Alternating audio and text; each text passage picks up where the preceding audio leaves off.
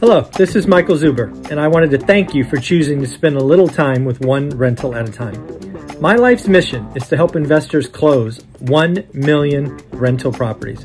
In order to tackle this crazy goal, I will need your help. If you like this episode or any of the content we produce, please share it on social media. If you get one of my books or perhaps one of our 500 cards, please take a selfie and tag one rental at a time. Now on with the show. All right. See if this works. What are we expecting to see? All right. Well, we're expecting to see live with what we're seeing. Okay. So what's going on, boys? I think I might have made this work, and I'm just a sales guy. That's awesome. Super And dangerous. we are live. The good news is that we are live. We can see the questions that are coming in. Oh, we can. So what we will see is we will see the live stream behind us, or I'll see it in the studio, but we'll see that that's about 20 seconds behind. But that's okay because Yeah, there we go. we're in it. We're on it. We're making it happen. Lumberjack did it. Oh, I was so freaking flipping out if this was going to work. My Christmas miracle came early. I'm glad I was a part of it. Yeah. So guys, this is a live stream and we're doing it. We're doing it right. So guys, good morning. This is the Three Amigos. Super pumped to have us all here. First of all, Merry Christmas, my dudes. Merry Christmas to you too, to everybody. Yeah, to everybody watching, hanging out with us on Christmas Eve. Yep, we get to see, now I'm just getting to see all this stuff. And man, we got a bunch of good questions already. Holy cow, I'm going to need to get a second monitor sometime soon. That is definitely in the budget. Well, in this method, it works pretty good to pull it up on your phone so you can see the chat as they come in. The good news is I've got enough real estate on my big monitor where I can still see all of us and all the questions. It's because I think you're a secret gamer and you just don't tell anybody. Yeah. If there's ever a trivia question about the original Star Wars, Dion, I'm your dude. I'm your dude. In commemoration one year of my birthday, when I was a teenager, I watched, because I was born in the year 1977 when the movie came out, I watched it 77 times that summer. So this is my actual, I'm in my office today. This is my actual desk. That's my phone. Shut up. Yeah. It's Bluetooth, hooks to everything, and then it plays. It might be really loud, but this is my exit music when I leave every day. You guys. That's magnificent. My poor office staff. It plays for 3 minutes when I leave. So what I'm actually, so I might not get a Lambo and I might just wait and save up for a TIE fighter. Oh, there you go. There you go. Yeah. Except there's no place to park the TIE fighter, you know? I mean, so, you know, it's very... So you got to buy more real estate. I was going to say, yeah. Clearly I need an airport hangar. Yeah, exactly. That was something I was looking at for about 6 months. And I was like, what am I doing? I just need a place to land a helicopter. Yeah. Silly me. So guys, we've got questions. We've got people jumping in. So super excited to have us here together for this live stream. No pressure, but I did set it up for 2 hours just in case. I know that we, you know, especially if somebody talks to me about a certain channel, I can go for 2 hours. The live stream, Mr. and Mrs. Lumberjack, was a lot of fun last night. Dan, thanks for showing up. No, I think you guys did great. It was really good. You guys went into some detail on questions that I think that it's really hard to make a video thinking and coming up with content where people that are learning this need to hear this, but when the question comes up and it sparks the conversation, it's the perfect format to learn from. Yeah, completely. We love it. It's been awesome. We've actually had couples showing up and people sharing it with husbands and wives, and it's awesome. I love it. So really, really, really cool. So let's jump into the highs and stuff real quick, and then we'll cover any topics you guys want to cover. But Theta Hedge Capital, howdy, happy holidays to you guys and your families. Thank you, Theta Hedge. John, Texas, Merry Christmas. Dion Financial Talk, hey, howdy. Wolfmaster 82, Merry Christmas. Brent Denner, Merry Christmas, Three Amigos. Jermiel Diaz, happy holidays, Three Amigos. Dan Hunter, hello, thanks for spending your Christmas Eve with us. We're happy to do it. If not, we'd probably be doing this private and just hanging out. That's what kind of works. Chester Williams, good afternoon, gentlemen. Rob, howdy. Chester Williams, this will be on in BG for a little bit. Oh, background. Merry Christmas. Yep, good.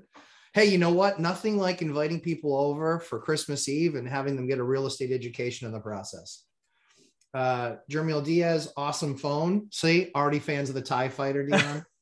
Anthony Rosales, good morning from Mike's channel to the Lumberjacks to Dio's. Let's do it. I agree. Let's do it to it. So, Michael, I watched your daily financial news this morning. Mm-hmm. It was good. Any other thoughts? Thanks. Well, I think there's a couple of things going on. First, new home sales were kind of the interesting tidbit today. But again, if people are watching my daily shows, we should have expected it, right? What have the new home builders been telling us? They're slowing down. Yeah. Inflation is real. Yeah. Dead days are real. Not enough labor, not enough lots. Well, guess what? You put all of that together, you probably should expect transactions to go down. Yep. So transactions, folks, were down 14%, I think. Kind of sounds scary until you realize that values are up 18% or 19%. Yeah. So, Mike, one of the things that we were asked on the live stream last night was, Matt, what's your forecast for 2022? And so I was very bold and I said, prices up, rates up, rents up, inventory up, and mortgage terms up. What do you mean by that? 40-year, you mean? Yep. Okay. We get a 40 for sure. Yeah. And potentially a reunion tour with adjustable rate mortgages. Oh, I know. That's really scary to think about. Yeah. The fact that bankers now are pushing, again, not all bankers are this way, but enough of them are, in my opinion, for this statement to be true. And first and foremost, all companies are in business to make a profit. I'm just saying. Whoa. Throwing the heat on Christmas Eve, Mike. Whoa, Michael, that's crazy. And if we don't know by now, banks make money when they originate loans. There's a lot of fees. They don't make loans holding them for 30 years. They just don't. And it's really hard to make money when you're giving away rates at 3%. It's just tough. And I think banks are forecasting. The only thing that you didn't say in your forecast next year are transactions. I think transactions are down. Yeah, I agree. Yeah. And that means less loans. And oh, by the way, if you watch me and Matt, the mortgage guy, you know that I think he said it was 72% of loans have been originated in the last 2 years. That means refis are going to be down. Absolutely. Huge. Of course. So if you are a big box technology-based mortgage company, you are going to lose. You're going to lay off a lot of people. Better.com is not it might have been the first, but won't be the last. It's going to be a very tough business to be a mortgage broker because a lot of you got fat, dumb, and happy and lazy. It was a good time while a good time. And guess what? The party's over. And I think the same is for real estate agents. I think a lot of real estate agents, there's a lot more of them now than there were 2 years ago. The easiest thing to do was list and sell. It's going to be a different market. So I think transactions are down. Everything else you said, I think is a layup, frankly. But I do think transactions are down. Yeah, there's one aspect that people haven't thought of as Mike said, the evil side of business is that you're trying to make money. So it might not be good for lenders in the next 6 months to a year, but here's a thing that investors really haven't thought of. And this is something I get from owning and operating a business. So I'll relate running that business to running a portfolio. Right now we're seeing inflation. And most people just say things are costing more because of XYZ. And what they're forgetting is that a lot of this inflation is due to bottlenecks. Yeah. Fuel prices doubled 250% because we close a pipeline. Not because there's less fuel or because there's more demand. It's because the source of the fuel got limited. So I run a truck driving school. Fuel prices go up. Prices go up. We've had 2 price increases in the last year, first time in 10 years. We haven't touched prices in literally a decade. But because of so much inflation, wage inflation, we've done a 20% raise across the board. Fuel costs. Wow, 20 points. Right. So, we were in Washington State. The person sitting at home on unemployment was making $720 a week. How do you compete with that? To draw people off of the couch into work, you had to compete with $75,000 a year to sit on unemployment. Wow. Yeah. So that is a bottleneck. That extended and extra unemployment only lasted for the year. It's not going to happen next year. So businesses are increasing prices. property portfolios, we've talked about it several times. Rent increases are 20 to 40%. I talked about it yesterday. I had just had Section 8 add $360 to a tenant where they had previously said, we're not going to budge. And when I showed them what rents were happening in the area, because they go off of historical data, and they saw, well, that's the current rents, they raised it for me with no, they sent the confirmation email through which is letter, which is here. So prices go up like rockets. They don't come down. No, that's Next called, year, that's so called inelastic. Yeah. Property, paying a handyman costs more. Your taxes went up this year. All of those things that factored into rents going up, wage inflation happening, causing rents to go up. Next year, if fuel prices come down, rents aren't going to come down. If rates go up and it costs more money to purchase a property that you have to invest, rents aren't going to come down. So the people who own currently the appreciating assets are going to win last year, this year, and next year. Definitely. Yeah, there's no question. Absolutely. Yep. Right. I agree. So we got some questions, boys. So Journiel Diaz, I was thinking of purchasing long-term hold with hard money, then burring out in a couple of months. But is there any way around the 6-month seasoning period to pay it back sooner? I think we're looking at refer to the paperwork, right? Because usually there isn't. And I mean, it depends on how it depends on what you need, right? Most people doing this want to get all their money back. If your goal is to get all your money back, then you got to wait 6-month seasoning period. That's what FHA and all the lenders want.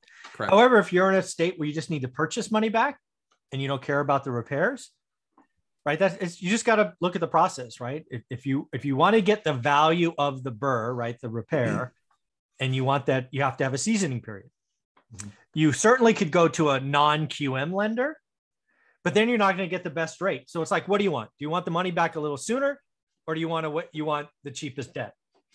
The problem is rates are going up, right? So you talk to a non-QM lender where I got loans at 3.99, now they're 4.25, right? They're already adjusting rates. So if you can go to a non-QM lender like Velocity Mortgage that I talk to every Friday, if you take copious documented notes of what you did, like receipts, they could do a valuation based on purchase and upgrades in less than 6 months. But again, it's give and take. Do you want the best rate? Do you want your first 10? You want to go to Matt the Mortgage Guy? Well, then you got to wait. The rules of the game, you got to wait 6 months. If you want the money back faster and you pay a higher rate, go non-QM. So lots of people want both. I want all my money back and the lowest rate. Well, 6 months. You can't have everything. And if I can give... Then you're likely go ahead, Matt. Then you're likely rate risk, right? Mike? Yep, I exactly. mean, 6 months, that's falling into that's June, 1, July. 2. Yeah, it's 2 rate, yeah, it's right? not, yeah, that'd be my concern. Go ahead, Dion. Right. So, and this is the most common mistake that people make with the BRRRR method.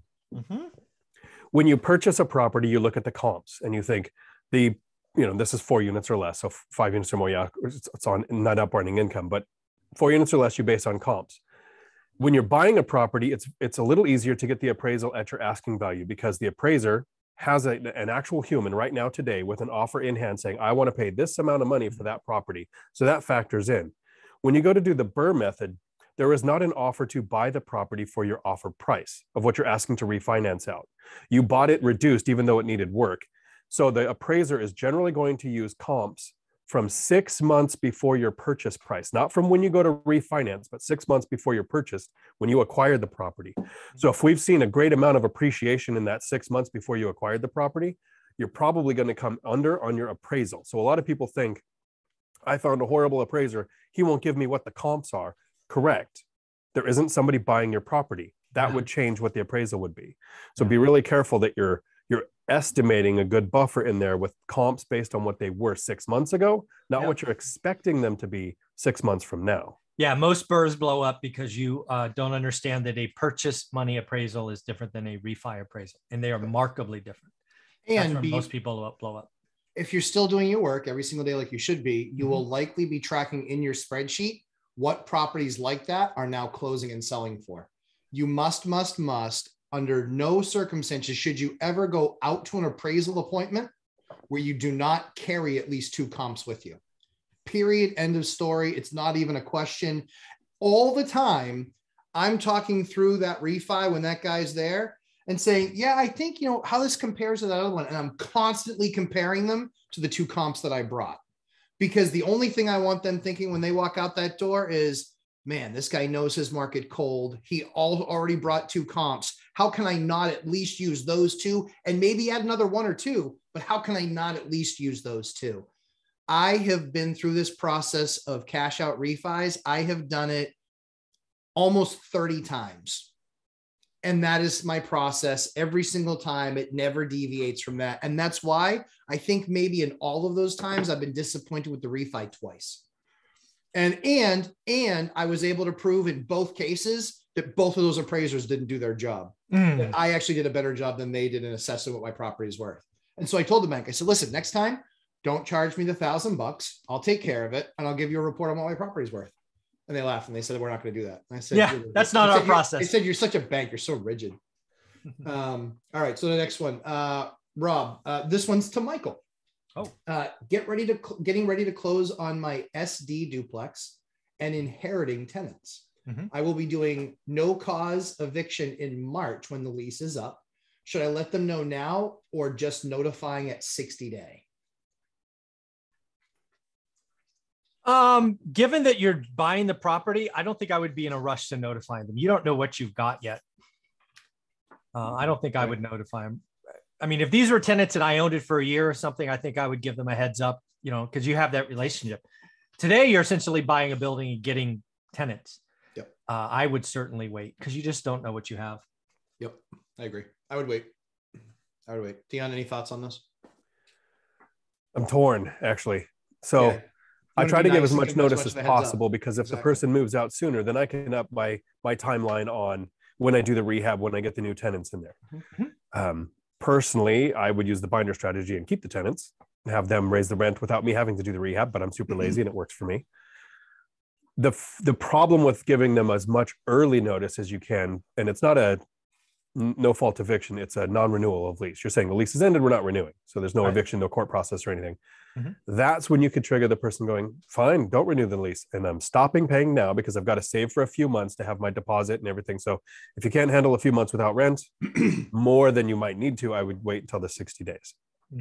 So what I have done in this particular case is I have actually done the binder strategy as the way to get them out. I said, hey, go ahead. I was going to say, so what I did was I basically said to them, this is what the number is going to be. And instead of, and then I use other market rents to support a really high number. And I said, this is what the market is going to be on this unit. So I wanted to make sure to have that conversation with you now and, let me know what your guys' thoughts are on that and what you think we might be able to work out. Yeah. The other thing we don't know about this scenario, I was just reading it again. Please. Maybe he's going to evict him because he wants to remodel the unit. So binder strategy doesn't work, Well, but here's the reason I do it, right? To Dion's point, I might not want to spend 10 G's or 8 G's on the unit. Yeah, so if I can get them to pay the number that I'm thinking I might get with it done. Yeah, with no repair. Yeah. Yeah, you win, double win. Cool. You can stay. Yeah. Right. So recently I did a post in a Facebook group where I normally just go there and listen and I don't talk because they're pretty rough in there.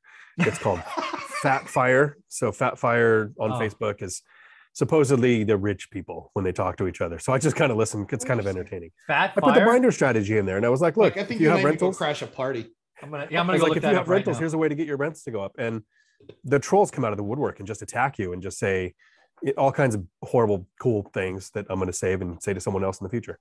But you're going to save and tell somebody else. People say things like, well, what do you do if the tenant doesn't ask for the rent to go up? Well, it's never happened. And then they say, well, what if they won't ask for the rent to go up? Then you're in Matt's shoes. You're like, well, that's what I needed it to be. So now I'm not going to renew your lease. Exactly. I've never seen it. And it's never happened with an investor that I've worked with. But the worst case scenario, if it blew up in your face, is you are where most landlords start from, where you're just telling the tenant, there's either going to be an increase or you have to move out. And so maybe both options are here for this question. See what they would pay before you don't renew. They might put it where he wants it and he doesn't have to spend the money on the rehab. Maybe. I had a unit that we just did this on and I got $100 less than my number and it was going to be a $15,000 rent out. Yeah, but the key is, again, he's talking about so he knows he has to give notice at 60 days. Yep. But If he wants them gone. Right. But so he's going to close, let's call it January 1st. So Sure. he's basically saying, do I tell him in January, which is 90 days early? Yep. Or do I wait till February 1st? My answer is you don't know what you got in January. Agreed. Just agreed. I would, you know, if like what I would do is I would do it probably a week before the 60. Sure. Do the binder a week before the 60 and then see. Because even 3 weeks, like, yeah. I sent out I actually have a letter that I just did because we had to do a bunch of notification of where your new landlord. We actually just closed on a deal on Wednesday. So we had to do a bunch of that stuff. And so I'm actually going to send that out to a bunch of folks. Oh yeah. Thanks. Is that the one that took you over 100? That is the one. No, the one I have 2 under agreement that takes me over the 100. That one that I bought is the Lamborghini house.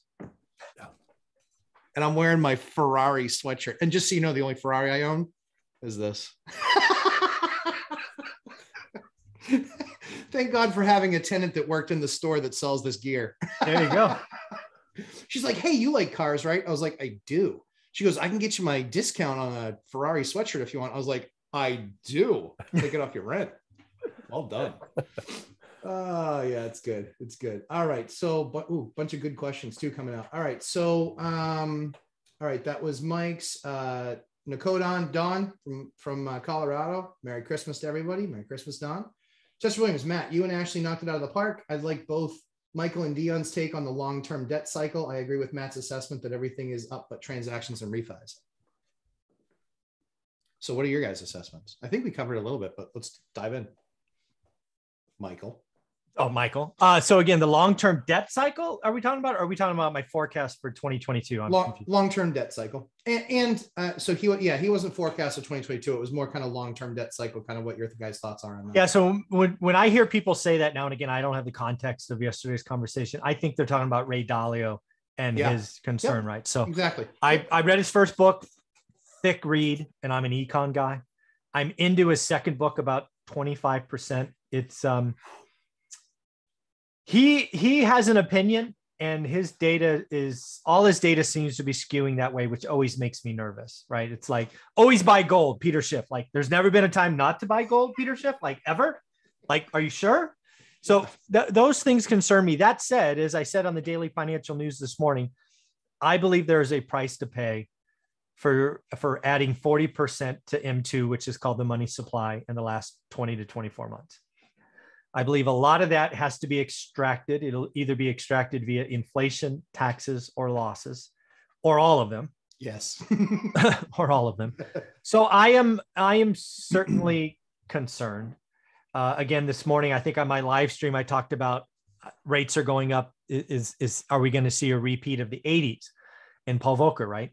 And again, if you didn't see that, rates basically went from 8 to 16%. So do I think rates are going to 16%? Of course not. All right, well, rates went up 800 basis points. Do I think rates go from 3 to 11? Of course not. But the last one, rates doubled. They went from 8 to 16. Can rates, and again, I'm talking mortgage rates, but you can insert any rate here you want. Can mortgage rates go from 3 to 6? Yes. I think yes. Yes. And I think that has ramifications. I think there's a lot of zombie debt, a lot of corporate debt, a lot of variable rate debt. That's why I spent all of 2021 getting out of variable rate debt on purpose with focus and intention. I think rates go to 6%, the economy stops. I think Jerome Powell has to cause a recession. I think he needs a recession, and I unfortunately think it needs to be a long recession, meaning 3-4 quarters, because I don't think you can have that much dollars created without lots of bad stuff happening. And one way out is to cause a recession, which means pain, which means we take the $1.3 trillion in excess savings and burn it off. And again, I think I've been saying this the last 6 months, I'm not particularly excited about 2022 from a business cycle. I think we are going to be raising rates into a recession, which is like unheard of. But then again, stopping an economy and dumping 40% of the dollars is unheard of as well. So I think the pain needs to be a problem. But the long-term debt cycle, like generational stuff, I'm not sure I buy into Ray Dalio's, but again, I'm only 25% through. But that said, I only worry about the short term, and I think there's a recession. 2022 may be too soon, but I'd be shocked if there's not one by 2023. So that's my thoughts. Okay. So I'm glad Mike's here because I want to ask a couple questions of an econ guy, because I'm not an econ guy. When it comes to long-term debt cycle, I have the complete layman opinion of if you have 30-year fixed rate debt, things are costing more, rents are going up, but your mortgage stays the same, you're winning. You go to an adjustable rate mortgage, long-term debt cycle, you're screwed. Like that's the technical professional opinion. I think that is exactly correct. Clinical diagnosis, perfectly done. But let's step it back one step further to remember, it's hard to remember what it's like to not know something. So here's a concept that not a lot of people have thought. Mike, econ guy. If a bank is charging you 4% interest on a mortgage loan, what percentage of that is their profit? Because the Fed sets a rate. So from that rate to what the mortgage is, about what do you think that would be? 1%, 1.5%? It's between 1.5% and 2%. And again, they move that around based on how nervous or scared, because again, inside profit is loan loss reserves, right? Correct. So again, so it's somewhere between 1.5% and 2% usually. Okay. So, and then it's also based on competition. Of course. This bank says we're going to charge this bank says, well, we could squeeze our margins down here and be at least competitive, That's right? right. So they're playing with what they're going to profit. Yeah. If a bank is charging you 8% interest, how much of that is profit? It would probably be on to 1.5%. It'd probably be on the high side of that, I would guess. Because again, if we're we're going to grow because it scales. Yeah, still. I don't believe that banks' profits. I can go back and look at this and make sure, but I'd be shocked if it ever got above 3% because of competition. Right. So when we were paying 15, 18% in the 70s and 80s, the Feds had set a rate. Of course. Banks were playing with what they could to profit against competition and against whatever their fears were. But most people who have looked at mortgages think, right now I want to get it because the banks are only charging me 3.5%. Right. If the bank starts charging me 8%, the bank's making $1 billion and I'm paying. No. The Feds are setting a rate and the banks are playing with the same margin.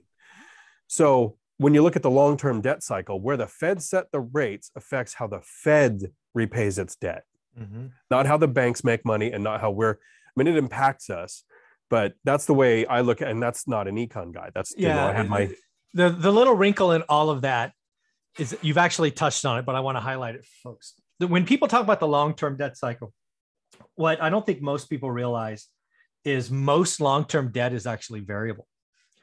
The Fed's debt, generally speaking, is what they call short-term. The Fed is constantly churning their debt, right? Something that the Fed should have done February, March of 2020, and I said this, they should have issued 100-year debt because the world was scarce. The world was scared. There was all this money coming out of assets, right? The market fell 30%.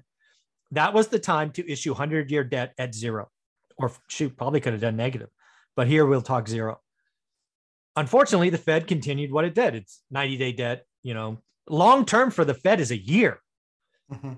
So a lot of our debt, a lot of company debt is short or variable.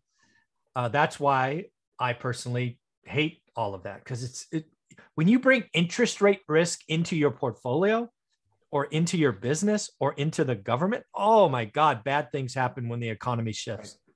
Right. That's right. There was not a ride that I enjoyed less than going through the process on my 7 refis and not locking in the very beginning. I had to ride it and it was horrible. And it was rolling, guys. It was 4.25 all the way up to 4.625, all the way down to 4 1/8. And I think I locked in. I think I was finally able to lock it like 4.25. So I didn't get it the very low, but I wasn't anywhere near the top either. And it would have made a difference on $1 million. That's real money every month. 3 million. Oh, Jesus Christ. That's a lot of money. It's a lot of money. And that's why and she's like, oh, well, it's only like $30-$40. And I was like, $30-$40 times 8 mortgages. And it's actually more like $90 on the high. And that's per month and times 8. And I said, so it's 8 bones a month. I said, we just kissed goodbye the, Recaro leather seats in my Lamborghini. Your face. So I can't wait to see this car. We're gonna do a live stream from your car. Hell yeah. Question is has anybody ever live streamed at 200 miles an hour? That's my question. I'm sure somebody has. And Well, it if they didn't haven't end done it, well. then I have to do 201. Well, I'll just lock it on the dash. I'll just lock it on the dash. That's all. And then we'll watch my face go back like this and my beard go up in my eyes. Like all of the good fun stuff will happen. All right.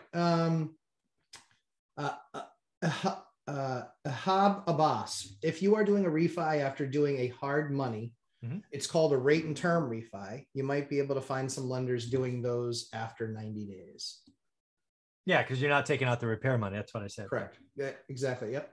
Theta Hedge Capital, is there a video on using binder method for Section 8? My local office won't budge. So Dion's experience was they budged. My experience was they didn't budge. I have a binder strategy video on my channel. It's Section 8 how to. And Perfect. It's dependent on your county because most counties are run by a housing authority. Some counties are run by a nonprofit. And it depends on what government, I don't want to call it cog in the wheel, but it's like the person in that position.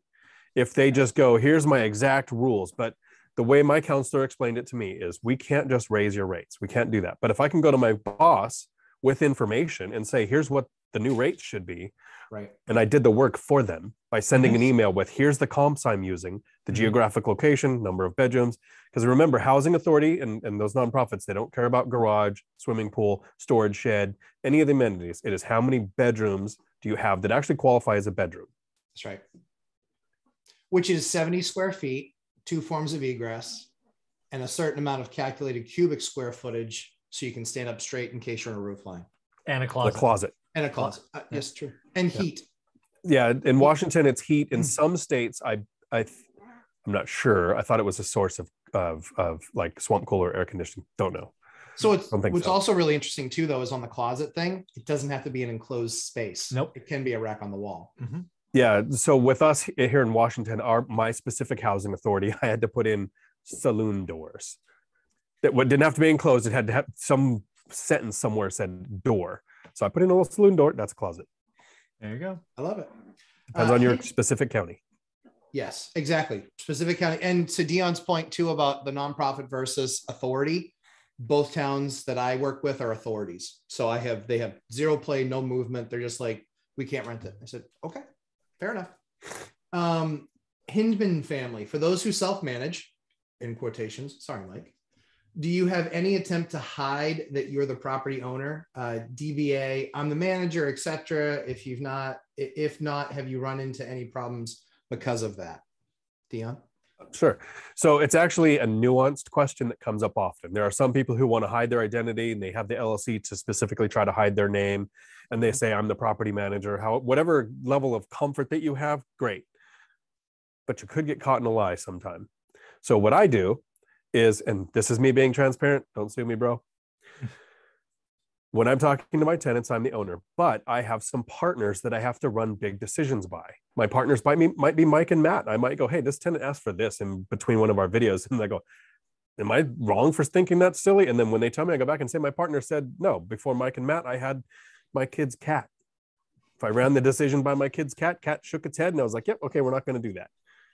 As long as I'm not the bad guy, I have partners to blame when they have an unreasonable request. But it's pretty rare to have an actual unreasonable request. One was, please replace all of the downstairs windows with windows that open. No, I'm not doing that. No. You have like 4 that do, and then there's these solid like $1,700 glass pane windows. I'm not putting in opening windows there. My partners didn't agree. So then I'm not the bad guy. That's how I handle it. Yeah, same on my side from a self-management perspective. I find that being the owner calms people down. I had somebody getting kind of mouthy and I just said, really? I said, well, I'm happy to pass it on to the owner. So they think you're a jerk. She's like, what are you doing? I go, you just called me a jerk. She's like, oh, you're the owner? Yeah, not just a property manager. I'm here to fix your problem because you asked so nicely.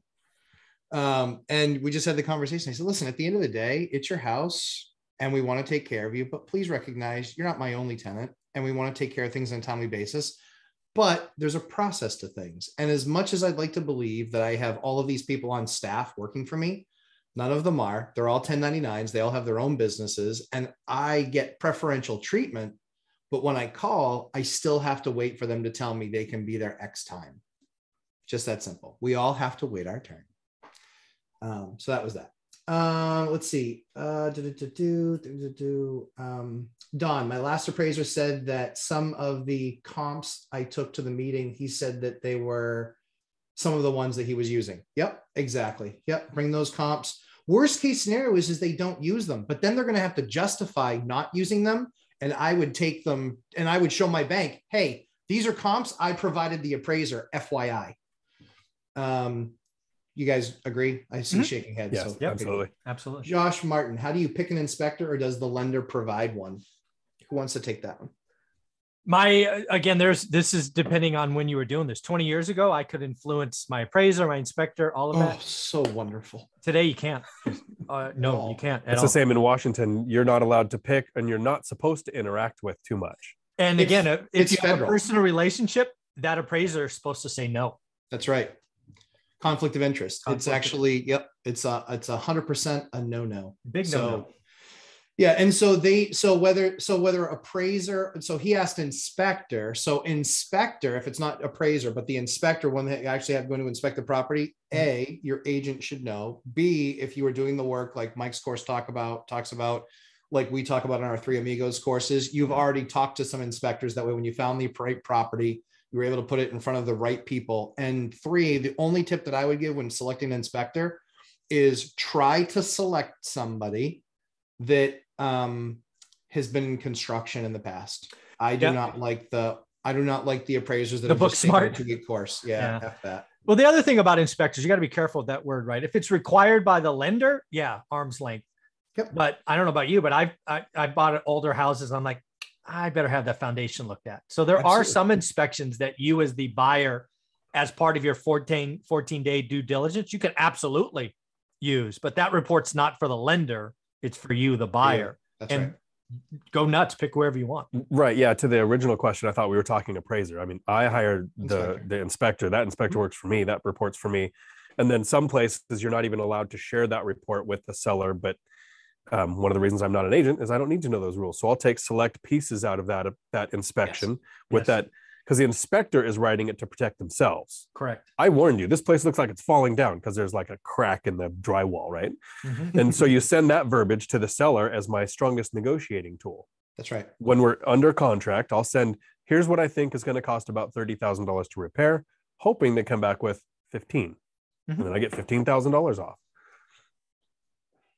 Yep. Yeah, exactly. Nailed it. So let's see, Rob, Rob said on the other question about the duplex that he would remodel and owner occupy a half. Yep. Oh, well, there you go. As a house psychologist, I agree. Practicing house psychologist. Josh Martin, Merry Christmas. Lane, Merry Christmas. Merry Christmas to you guys. Chester Williams, fat fire sounds like burning a tub of Crisco. I love it. Ryan Ruff, Merry Christmas. Ahab Abbas, I know I'm getting better at your name, so I'm feeling good about that. Just closed on a 3-unit house hack. Oh my word. And back on September. I listed the other 2 since October, but not finding right tenants until now. When doing my taxes in 21, can I claim vacancy loss on these 2 units? That's not exactly how taxes work. No, you don't have vacancy loss. You have lack of income. Money you have lack of income. Lack of income. Yeah. Right. It's the top line problem, not a bottom line problem. Yeah. We don't report to the IRS. If all of my units paid, I would get X. So I actually took in that. You literally just say, every penny I took in, this is how much it came to. That's the only number they know. They don't know that there was a number you could have got to. Mm-hmm. Yep. Well done. Well explained. Rebecca Marin, we are a small investor, have 2 properties, single family paid off. Excellent. Nice. We would like to get into commercial properties, more than 10 units. Would you recommend us to refi the paid off properties? I'll let Mike handle that because there's reasons why I haven't done those. Yeah. So I'll say on the commercial, like trading up, I wouldn't be doing it now. That's my opinion. The only things that I've done in those larger units is I have gotten ridiculous deals, literally showing 30 and 40% return on capital that I put into the deal. Those are the types of commercial deals that I'm doing. And sadly, they were before Velocity Mortgage. So I am literally waiting for those 5-year 5, 4, 3, 2, 1 penalties that are on any commercial debt. where it's you basically pay 5% of the note if you refi it within the first year or take that mortgage away from them. Mm-hmm. So I personally believe also that when you get into that commercial space, you are no longer a small fish in a small pond like you are on the residential side with a couple rentals. You're now small fish in a massive ocean, and people that can squash you because they can pay for cash, they can do all those things. So if you're running the numbers on that deal, I promise you, if it's been out in the market for quite some time, unless you're getting it way off, like you have to make sure you're getting a good deal, because the smart money evaluates that stuff every single day, and they've got gobs and gobs of cash. See the current or the earlier reference by Mike of 40% more cash in the market. These guys are built to do deals in cash because they don't have to worry about funding. So Mike, that's my rant. That's my take on it. Yeah, it's well done. So I think there's a couple of things. So I get this a lot because, again, I own both, right? And I've purposely got out of one into the others, much like this comment was. There's a couple of things. First and foremost, there is a very well-known social media expert out there who has a saying that bigger is better, and kind of full stop. I personally believe that bigger isn't always better. I actually believe in the same spreadsheet that I use to evaluate houses, you should evaluate multis. And if multis come out as a better option, I personally like 1031 exchanges to move up. That's what I did. I went from 8 to 80 units over about 18 months. It was awesome. But I got out of ridiculously expensive houses into cheap multifamily. Right. That is not the environment today. I sold some C-class apartments that needed hundreds of thousands of dollars in immediate investments at a stupid low cap rate. That stuff is still going on today. Yeah. I do not like buying stuff at peak prices. So what I would tell someone today is, A, do you just believe the bigger is better, and that's why you want to go commercial because you want to flex and do all of that? Lots of people do, right? Grant Cardone said bigger is better, and he's the man, and he's a billionaire, and he's got a jet, an airplane, or a helicopter, or in all the cars. Bigger is not always better. It's just not. Put it in the same spreadsheet and compare. And if you get 8% on a house and 40% on an apartment, go buy the apartment. If you get 12% on a house and 4% on an apartment, buy the house. Mm-hmm.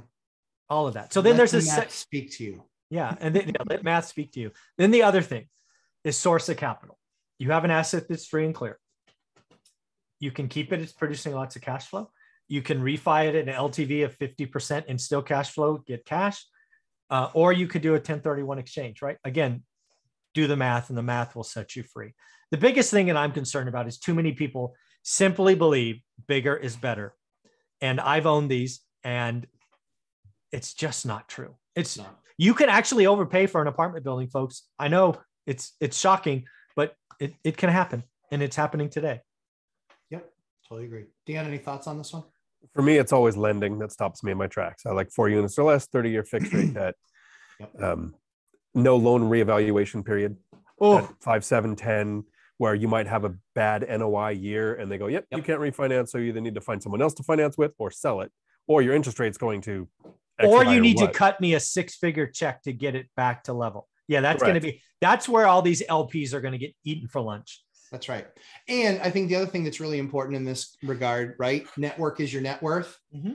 If you have a bunch of deals with that bank, they are likely going to work more with you, because they're not going to want to upset the apple cart on the other assets that they own.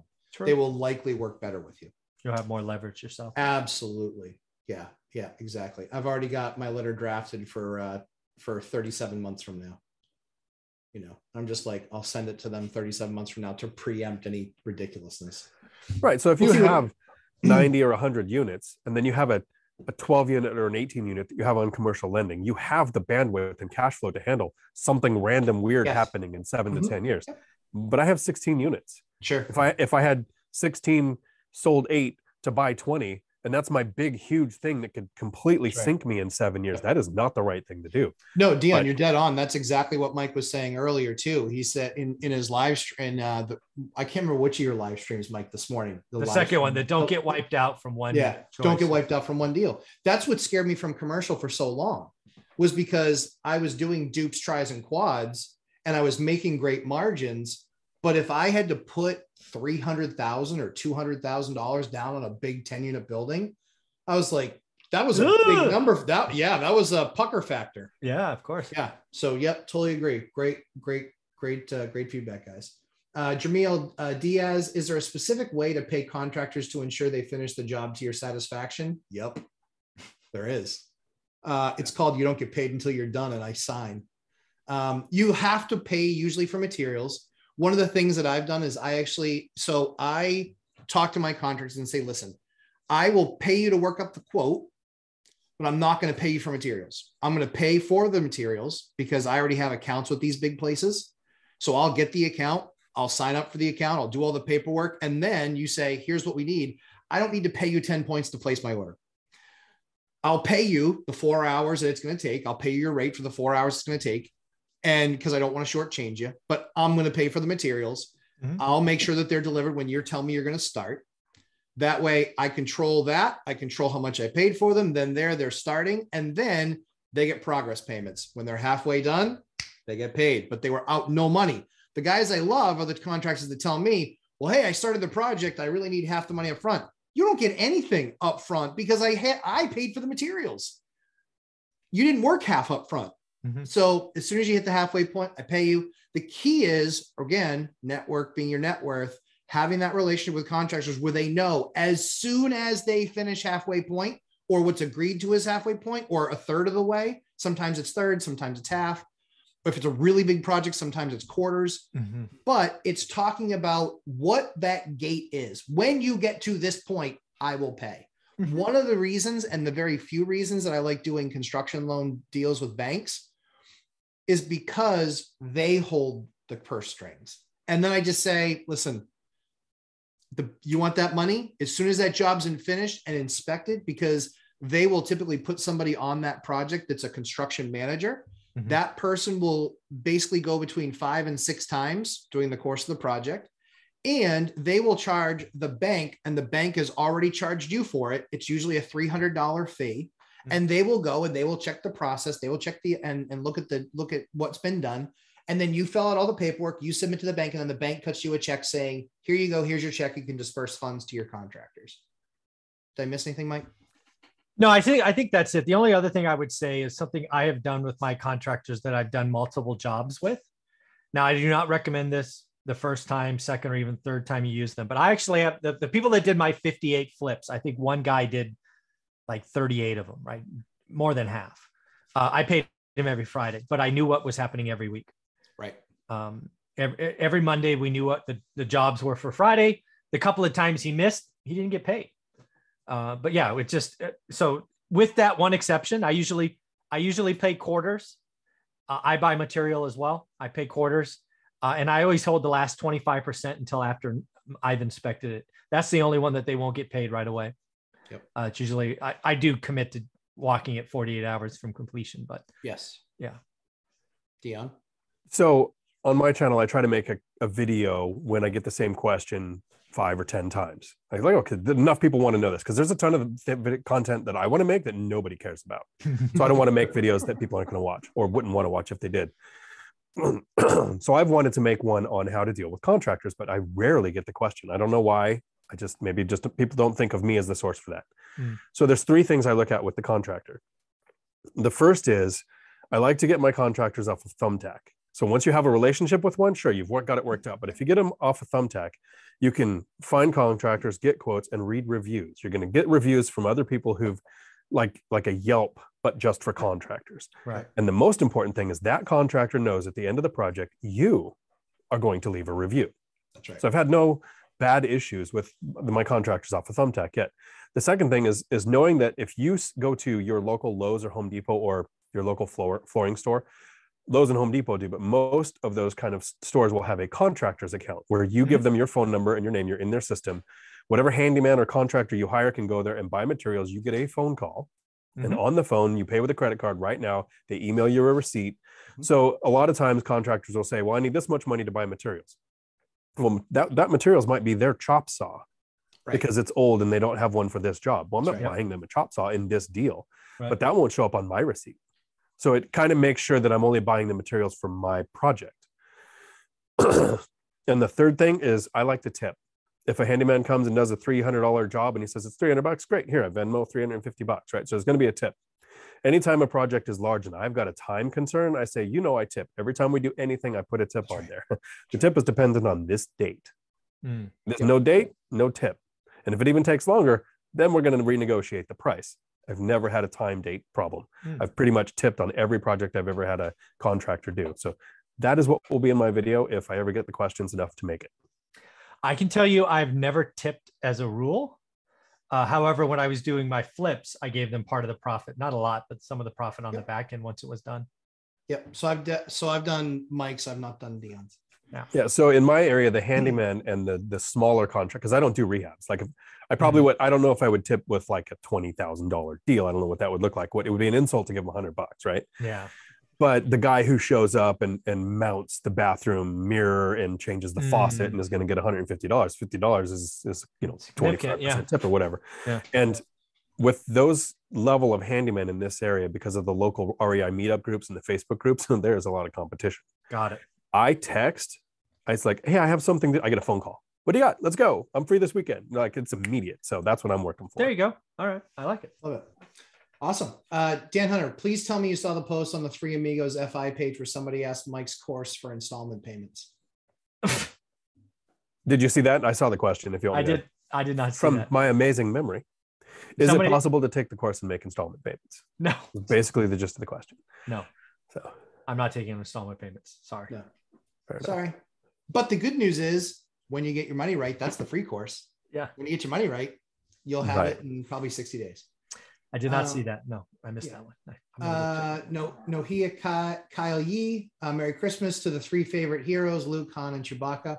Shit. I know exactly which one I am. Which one you are too? I would try a Chewbacca roar, but I suck at it. And yeah, I've tried, and yeah, I know. Whatever. So who's Luke and who's Han? I mean, that's a debatable question. Dear God, you two. Just not Chewbacca. I'm a big furry animal. All right, I'm a big furry animal. All right. I'll be. What is it? Who are the characters again? Luke and Han Solo. I'll be Han Solo. You don't know. That just hurts me. See, you saw Star Trek 77 times. This is what I do. I'm connecting worlds that don't exist with the real world. Dion over here, Mike over here. Mike just called it Star Trek. Yeah, Star Trek. Yeah, he's still calling it Star Trek. I think I may have seen it twice. Oh, sweet Lord! Especially since it's called Star Wars. Yeah. Well, yeah. Okay. No wonder you ended up in the wrong theater. All I saw is this guy, Captain Kirk. That's all I saw. This guy Spock with the pointy ears. Not a big. I don't get it. Right. Eli Kolner. My tenant wants a 2-year extension 4 months into their current lease. Young family. My management messed up and signed a 1-year at COVID cap price of 4% plus CPI in August. I feel terrible. Rent needs to go up 30%. Sounds like if you're in a rent control area. No, I think that it's my guess is if I had to guess what Eli's saying there is that they probably use standard language in their property management firm lease. And it actually sounds like a California investor. Does it? Maybe. Well, again, 4% plus CPI, that is California's rent control, which is 5% plus CPI. All right. Yeah. If it's a single family home though. Oh yeah, single family home's not covered. Yeah, if it's a duplex. Mike, managing stuff in California, I thought you might know that. Yeah, thanks, buddy. Yeah. All right. Trying to catch up. Dan Hunter, maybe a buy now, pay later option in the future. And these are all laughy faces, by the way. So Samer Farho, the three heroes, peace signs for all of us. Dan Hunter, Dion, show your mug again. I can't stop looking at his mug. I'm teasing. I know. Dion. It's because it's hard to see vodka through, Dan, if you didn't tell us it was vodka, we'd all think it was water. So my only question is what the hell is that mug? Is that mug? Yeah, is that mug from something? Is it Star Wars? I am a pirate minister. I actually do weddings for free. It's one of the cool things about being financially free is I get to be a part of someone's special day and not charge them a penny. You have to be okay with a pirate showing up. And, pirates got to have a mug. I'll be talking to Mrs. Lumberjack about our vow renewal. I'll fly out there for it. I might fly out there for that too. Holy, but it's we're not doing a vow, guys. We're not doing everything. We're not I'm going to call a your vow. wife. No. I know her number. No. Well, I was going to say, at the end of the day, I closed the deal once. I need to close. I don't need to close. You don't want to. Yeah, you don't ask for a question. You don't want the answer. Once you have the deal, you walk out the door. Yeah, you stop talking. Yeah, you signed. I stopped talking. All right. Merry Christmas. So Randy Whitaker, Merry Christmas. My question is, foreclosure good or bad for property investment? Mike, what do you think? Good or bad for property investment? I think it depends on which side you're on. Yeah. If you get foreclosed on, it's not good. Yes. You can recover from it after 3 years. If you're going to do owner occ, you'll still pay more and you'll pay more. After 7 years, 7 to 10, depending on where it is, it'll go away. So there's a lot of people that got burned in like 2010 that are coming back now. Foreclosures also hurt property around you because of comps, as we talked about earlier. That was a big problem with the last crash, is once somebody did cash for keys, all their neighbors did cash for keys because it was just cascading. Yep. However, foreclosures, generally speaking, well, let's talk about it this way. The first couple of foreclosures, not really great deals because a bank's going to foreclose at the amount and there's probably no equity. If foreclosures were to cascade like last time, you can get ridiculous deals. Ridiculous. I bought dozens of deals at or even below land value, if you can believe that. Yeah. But I would say, generally speaking, foreclosures are not good. They are real families hurt. People are hurt for years. Their generations hurt. I know kids today, or I shouldn't call them kids. I call them kids because they're younger than my daughter, right? I know kids in their 20s that won't buy homes because their parents lost homes when they were in 8th grade. I mean, these are generational impacts. So foreclosures, generally speaking, are a big no-no, big bad, generally speaking. There's a couple of things to think about when it comes to foreclosures. A lot of people will say, if you're an investor and you buy a house that was foreclosed on, you're part of the system that made that person lose a house, which is not true. That'll happen years before you got there. Yeah. If you find a pre-foreclosure, you could be a part of the solution to help that person get out of that property without having to go through an entire foreclosure. Mm-hmm. And if you're on the bad side of it, where you've got the foreclosure on your record, but there were actual events in your life that caused that, and you are financially stable, this is when things like creative financing and seller financing options start to look more attractive in your investing, instead of going to a traditional lender where, for like Mike said, 7 to 10 years, that stands out and is going to make you pay a lot more interest if you can even secure the loans. So it really, foreclosures, it depends on the situation. Yeah, I agree. Chester Williams, I'm glad Dion mentioned interest spreads for banks, bringing it back to rentals. Would banks be skittish to loan out with the Fed set to hike rates throughout 2022? Guessing focusing on MQNs or MTMG. Matt, the mortgage guy. Yeah. So again, banks have already started to adjust. I know lots of non-QM lenders that raised rates a quarter point the day. So the Fed announced, I think it was a Wednesday. I knew several large non-QM lenders that raised rates the following Monday. They didn't even wait, right? Yeah. They get ahead of it. Banks like Matt, the mortgage guy, they're much more tied to the 10-year treasury. And the weird thing is the Fed talked about raising rates and the 10-year treasury went down for a week. So again, you need to watch that. But generally speaking, bank, if it's a Matt, the mortgage guy, kind of like 10 loan things, they're going to follow the treasury plus spread. Non-QM lenders, that's real deep money. They move a lot faster. Yep. And to go one step deeper into something that a finance guy should cover, and I'm going to try. The bank isn't really making money on that interest rate spread.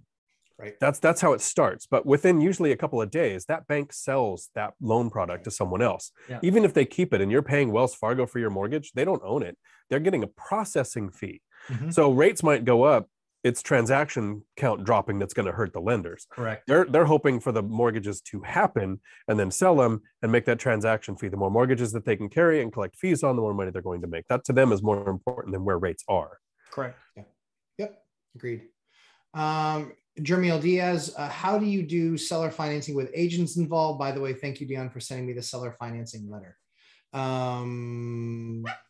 Mike. All you have to do is consider that agents want to get paid. Yep. So realize that an agent, generally speaking, is between 3 and 6%, depending on what that is. So guess what? Your down payment needs to be at least 3 or 6%, because I have yet to meet a seller that is willing to cut a check personally to pay that. So as long as you control that and the agent goes, "Oh, I get paid," it shouldn't matter. Yep. Right. So when you're looking at your down payment, one of the first things you do with seller financing is you figure out, do they have an existing mortgage? Because you're going to have to get that taken care of. Either you're going to take out a mortgage to cover that, or you're going to have a down payment large enough to cover what's remaining on their mortgage and agent fees. Mm-hmm. So that, like Mike said, they're not going to be cutting a check to let go of a property. Mm-hmm. They're looking at getting consistent monthly income and not having a large tax impact. Right. Yep. Amafid, the space shuttle live streams at 17,000 miles per hour. Well, then I will just have to say it's the fastest live stream on Earth. Well, no, what I think he's telling you is you can live stream at 200 miles an hour. Have fun. I know. That's what I'm saying. But I'm going to say it's the fastest on Earth. So I can't say it's the fastest live stream now, but I can say it's the fastest on Earth. On the ground. Yep. Got it. Yes. Got it. Yes. All right. Rob, Dion Land of 1,000 Smiles live stream. Apparently someone likes your smile. I try to smile more once I have this because it makes me look like I'm frowning because I got the D'Artagnan look. So I don't know who D'Artagnan is, but I guess he's on Star Trek. Oh my God. Mike, you should know this. So D'Artagnan, you should know. It's the Three Musketeers. Like we could have went with that instead of Three Amigos. No. So guys, Alexander remember, Dumas wrote books like The Count of Monte Cristo, which is the best movie ever made on the planet, Never very good. The Three Musketeers, The Man in the Iron Mask, and there's D'Artagnan. So okay. now you know. Guy Pearce, Jim Caviezel, spectacular. Yes. Yep. That's actually my favorite movie because, and here's some behind the scenes secret info on how twisted I am. It's a movie where you get so rich, you can dedicate your life to getting revenge on the people who screwed you over. Oh, what's the name of that movie again?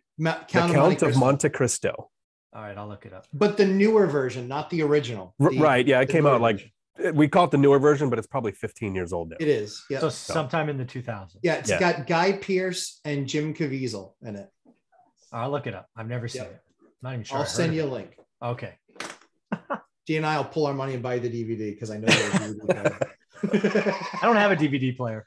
Seriously? Nope.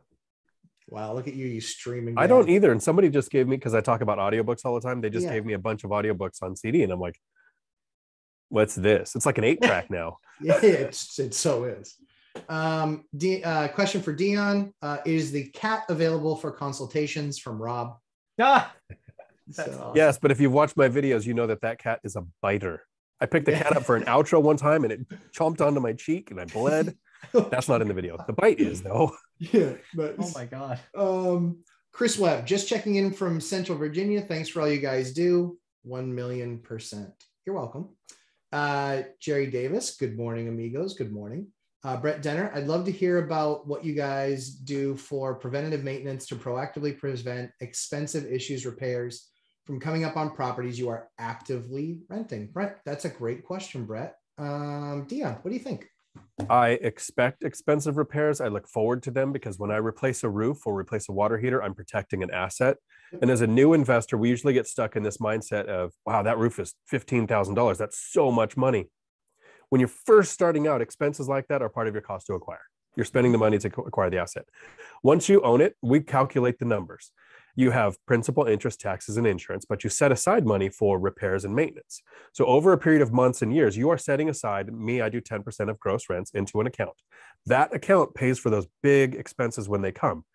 I don't care that I have a $15,000 roof expense because it comes out of that account that the tenants have been filling. And when I spend because I'm not investing it, but when I spend that money to replace the roof or do the repair, the rents refill that account. It does not impact cash flow. Cash flow is not touched by things that happen when something goes wrong on a property. As long as you have the discipline to continue to keep that account full. Once that account is full, I set aside $30,000 with 16 units. It might be bigger as the portfolio grows. And if I ever stop having a W-2, I might grow that account as well. But at 30,000, when that money comes down, gross rents fill it back up. When it's capped off, that extra money that would be set aside for repairs and maintenance doesn't come to me for spending on life. Sorry, I got the mic on today. It doesn't come to me for spending on life. It goes into the investing fund and speeds up when I can make my next investment. So when I do have an expense, the biggest impact it could possibly have on me is it slows down investing a little, doesn't impact lifestyle. Mike? All of that's true. The only other thing I would do, because again, I don't self-manage, so all my units get a walkthrough every 6 months looking for little things. And then the other thing I would tell you that I did wrong for the first 4 or 5 years is I was cheap and I was band-aiding things. When you get one roof leak, unless there's like a real reason for it, replace the roof, right? Because I don't know how many times I band-aided a roof and then it ultimately became worse and worse and worse, and I spent twice as much.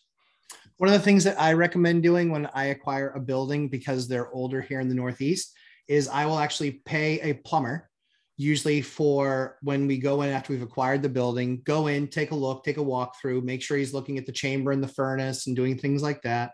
You know, those are big, expensive repairs, and that thing's going to go when it's being used. When is the heating being used? In the wintertime. Yep. I don't want to deal with the ridiculousness of having to replace a system during the winter, because that sucks. And the second thing that, believe it or not, I'm shocked that people don't do this. Up here in the Northeast, almost all the time when copper was installed, that copper might be 50 years old, 60 years old, 40 years old, and they have these star off and ons. They have these star valves. Mm-hmm. You turn them on, you turn them off, and that's what saves you. No one ever tests them. No one ever knows that they don't work, and they don't work. And when you find out that they don't work, it's because something is spraying water everywhere. That's when you find out they don't work. Test those. So we eliminate those star valves in a number of our properties. We literally just play the plumber and say, listen, go in there and all the star valves in the basement, solder them off. There's a special tool that gets made that actually has a coupling connection on it. They can get through that in a half a day and put all new ball valves there. Now, you know, every shutoff works, every turn on valve, every valve then works. Nice. If you ever have an issue, we actually, when we introduce a tenant to an apartment, we say, hey, if you ever have a water problem, it's spraying all over the place and I don't know what to do, run your ass down to the basement and shut this valve off. That's all you have to do. And I will be elated because the damage will be relegated to literally a minute. So that's all you have to do. Just show people where the shutoff switch is, or the shutoff valve is for the water. That's funny that you say that. I just did that at a friend's house, trying to help out because I'm so handy, which I'm not. Don't ever have me help you do anything. Like making me. I went to replace a faucet. Yeah. Oh, no. So you go under the sink and you think, okay, hot and cold water, I can turn them off. Well, it came off in my hand. Yeah. Oh! So, star valve. Luckily, it was the hot water. So I Yep. run downstairs, turn off the valve on top of the hot water heater, which was a star valve. So luckily, it didn't break. Yep. But it was about a minute's worth. And then I just said, look, I'm going to hire a plumber. We're going to replace all of these. We did both bathrooms and the sink and the kitchen. And I just had to put in new valves for all of those because they were the original old star valves. And I thought, put in new ball valves. And I paid for all of that because it was my water damage that I spent the day cleaning up after. Yeah. Good time. And literally the ball valves are like $8 and a plumber's 100 and something an hour. It wasn't much money, but yeah, not much at all. But it makes the world of difference because I can promise you the other thing too is a vacant unit where another tenant says, I've got water dripping in my ceiling from a vacant unit or something upstairs. And it's like, okay, cool. I can get there super fast. Here's the code. Here's a contractor code to the door, run in there, flip that valve. You know exactly where it is. It's just worth its weight in gold and not very expensive. So great question, Brett. Jerry Davis, Chris Webb, Central Virginia here too. Just them connecting where they're at. Nohia Kyle Yee scenario. Okay, guys, get your pens ready. Scenario San Diego threeplex. It's a threeplex. It's a 3-2 and 2-2-1s with a 2-car garage. Current yield is what? Negative 163%. Negative with asking price with what current rents. Vacant 1650 and 1550.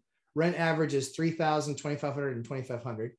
Low end. All units need lipstick job to get rents up and existing tenants out, or the binder strategy to get the rents up. I will need to cover the loss for at least 6 months of low rents and cost of repairs, lipstick work with no guarantee I will be able to get the existing tenants out and get the market value. But if I am able to do it, my yield jumps to 48% at the low end. Do you guys think it's worth the risk? So there's a lot in that. That's a lot. Because you're in California. So first and foremost, you can't do the binder strategy on these tenants. Right. Rent control will not let you. They're existing tenants. Rent caps will make that a big no-no because it's not a house. So the second thing is you can remove them because it sounds like you're going to do a full remodel. That is one of the reasons as an owner you can remove tenants. Realize you will have to pay them to leave, probably pay their moving expense. That's, again, you get to thank Gavin Newsom. So add that to your costs. If this was me, I would, God, this, you sound like such a dick when you say these things. I would give the tenants notice. Job. Yeah, it's your job. Exactly. So what I would do is I would give these tenants notice day one. Again, if it was me, I would say, hey, I'm going to remodel the unit. I will gladly give you back your full deposit. No questions asked. I will pay you your, because in California, what you have to do is you have to pay them up to their, like if it's, what did she say? 1,500 or yeah, 1,550. I'll pay 1,550 of moving expenses. I think it's 60 days, assuming they've been there a year. I just wouldn't mess around. You can't use the binder strategy in California with that big of a difference. Then you have to be able to carry it vacant for 6 months. Also, I don't know where this is in San Diego. Oh yeah. Right. In San Diego, lots of San Diego is nice, but there's probably areas in San Diego that aren't nice. You're going to have an asset that's vacant that can invite its own troubles sometimes. I don't know San Diego at all, but yeah, I don't think you have any hope of keeping the existing tenants. I don't think. So one of the problems with rent control is it forces the owner to go up the maximum allowable amount every month. And if they don't, then we run into a situation where you have a property like this that doesn't cash flow and can't sell for what comps are selling for if they're vacant, because you can't use the binder strategy. You can't adjust rents enough to make it make sense. Yeah. So a full tenant flip on each unit is going to be basically a requirement. Absolutely. How long are they going to go without paying? How much is it going to cost you to move them out? Add all of that together, and that aggregate cost goes into your cost to acquire. Correct. And remember, your yield is when the units are rented out for that first year. How much did it cost you to acquire the property? What will your rental profit be? Divide your rental profit from the year by your cost to acquire. If it doesn't make sense, the deal doesn't make sense. Yeah. Don't beat it up. Don't beat up your Excel. Don't chase the numbers, right? Yeah. Don't chase the numbers. Beat up Excel.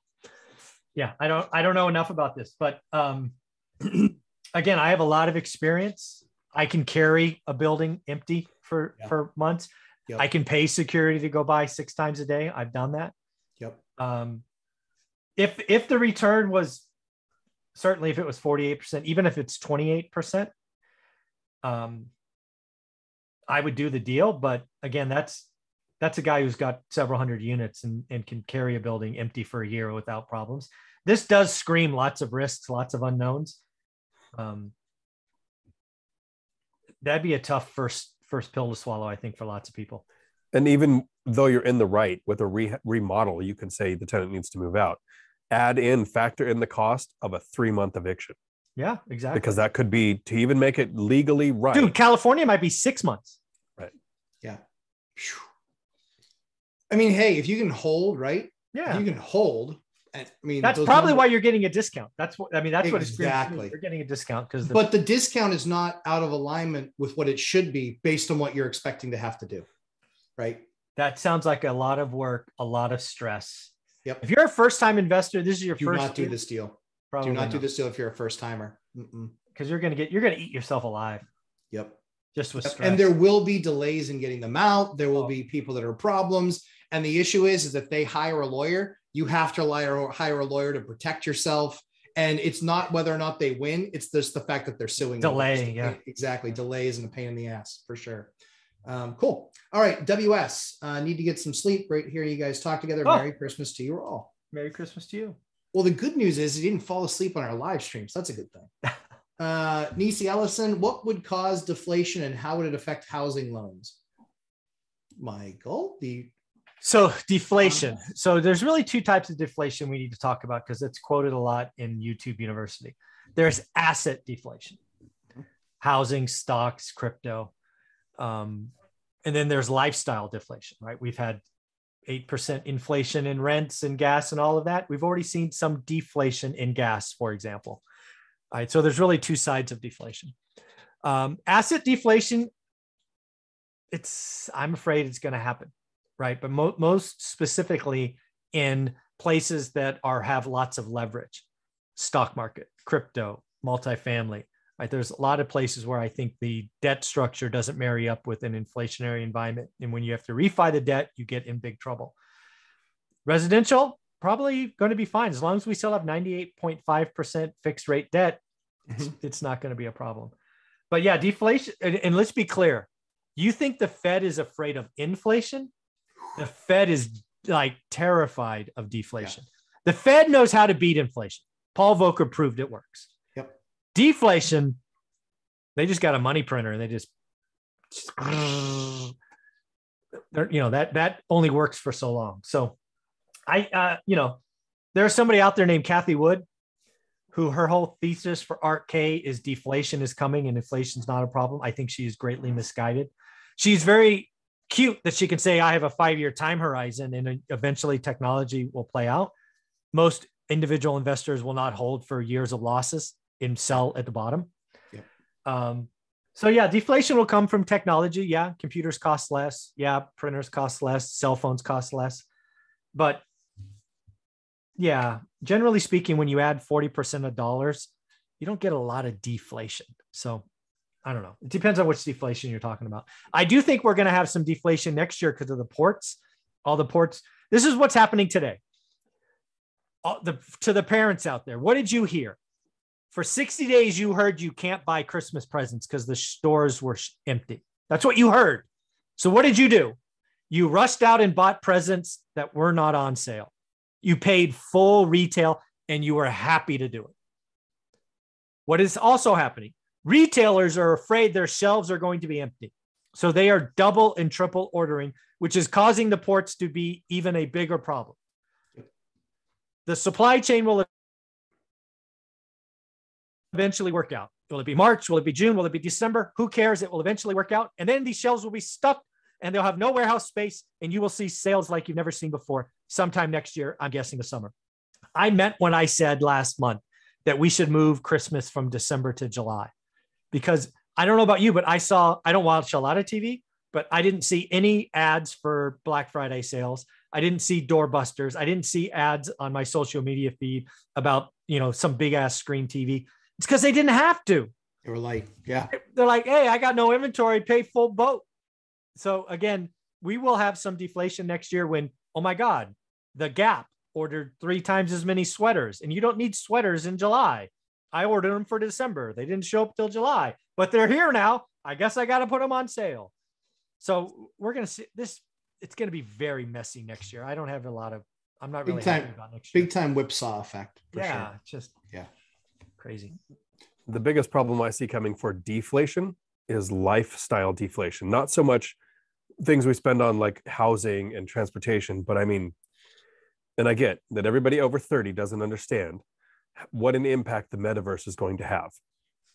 There are companies who will have employees wearing VR headsets. We're not going to have the commute problem. We're having people buying real estate in a metaverse that doesn't exist, that is completely online. It isn't going to happen in the next 2 years. But over the next several years, when the tech catches up with the way that we can use products like that, I think that's when we're going to see an actual shift in how much money a person spends in their life. That can cause deflation, but it's years out, but not a lot of years out. I'd say 2 to 5 is when we're going to start to see the impact. Yep. I think that's something that definitely will start to impact. I started to do some research to buy some land in the metaverse. Oh my goodness. I had to at least understand what it was. I couldn't sit there and watch Reventure videos all day long. I did the math the other day because I was thinking of making a video for the ultimate nerds out there. Yeah. And I've made about $81,000 off of selling things in video games over the last 15 years, aggregate all the way through. That's awesome. That's money that exists because of things that are online that aren't real, that don't exist. True story. And it's $81,000. Yeah, it was a lot when I started doing the math. I mean, there was one time where I basically sold everything because I had found out that just before the divorce, my ex stopped paying all of the bills for 3 months. And so all of a sudden, oversharing. She was a treasure. Tried to kill me, went to jail. So when she was in jail, I had to catch up on all the bills. She tried to kill. God. So I sold everything in that game. Winner! And that one transaction of selling everything in that game was almost $9,000. Wow. So these become real numbers. And there are people that are living that way Wow. Yeah. Now, and that was years ago when it That was was a long time ago. yeah, it wasn't even starting to be a thing yet. And with somebody as big as Facebook getting behind this, Yes. I think it's going to be a bigger impact than people are thinking. I think it definitely gets there. It's just gonna be a matter of time. And I've still got my baseball cards. So yeah. And football and basketball. I have them all. Love it. Rebecca Marin, thanks so much. My goal is financial freedom. She was one who asked about the 10-unit commercial property. Awesome. Eli Kolner reiterates just what was said earlier about the lease being current or COVID rules. And then Death Angel PR2, is the Veterans Code still available for the course, Michael? I believe. Oh, yeah. So yeah, you go ahead and use June 50, save $50. Go for it. Cool. Eli Kolner, California or at least San Diego County capped rent increases for everybody up until September 2021, as far as I understand. My management should have converted tenants to month in August, then 1 year later. Yeah, makes sense. Yeah, Okay. like I was saying, that the property management firm made a mistake on that. Yeah, that's, oh yeah. I've had that happen where I rent my stuff out very, very, very rarely through a property management company. It's usually only when it's like what we're going through now, and did not particularly enjoy the process. And they were extremely highly recommended from a number of other landlords. And I was just like, wow, now I know why I beat you guys on all those deals, because you're bad at this too. Because they're the only ones that could actually sit there and go, yeah, they did a great job. Nah. Larry Chong, what's the best way to evaluate the refinance component of a Bird deal that you're considering to buy? Michael, what do you think about that? I think I've heard so many people do it badly. Agreed. Yeah. I would tell you to take whatever number you think it's going to be and subtract 15%. Yep. Fair. Most people are too aggressive. They think they're doing it right, but they're going to do something extra special and blah, blah, blah, blah, blah. Whack it 15%. And then hopefully you're positively surprised. I agree with that. Yep. Know they sell first. I am scouting around for non-QM lenders for my next few acquisitions.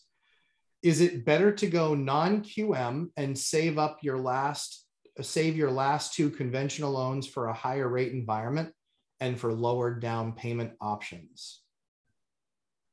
So I get what he's saying there. Yeah, right? I do too. Yeah. Go ahead. You first. So yeah, I mean, I think that it really depends on the asset for me. Because if I've got a commercial deal, like I want non-QM all day long now. Like I mean, I had to break the news to the banker. I was just like, I love you. You're the best. But how can I go with a non-fixed rate debt, even if it's 3.75, when I can get fixed at 4 or 4 to 8? Yeah. And I'm 30 years fixed and I can sleep at night every night, because 5 years from now, I personally think rates are in the 6s. Yeah, me too. That's me. Yeah. What I would tell somebody in this situation is don't overthink it. If I had two residential loans left, I'd get 2 residential loans, because you don't want to overthink it. Because what happens if 6 months from now, they don't have 10, they have 4 again? I've been in that environment. That's right. Go get those last 2. Right. Don't save them for later because of this. Don't play chess when the other person's not playing chess. They might be playing hopscotch. Yeah. Go get the 2 loans. I mean, I wouldn't, sometimes we overthink ourselves again. And I've seen an environment where you can get unlimited residential loans, go to 4, go to 10.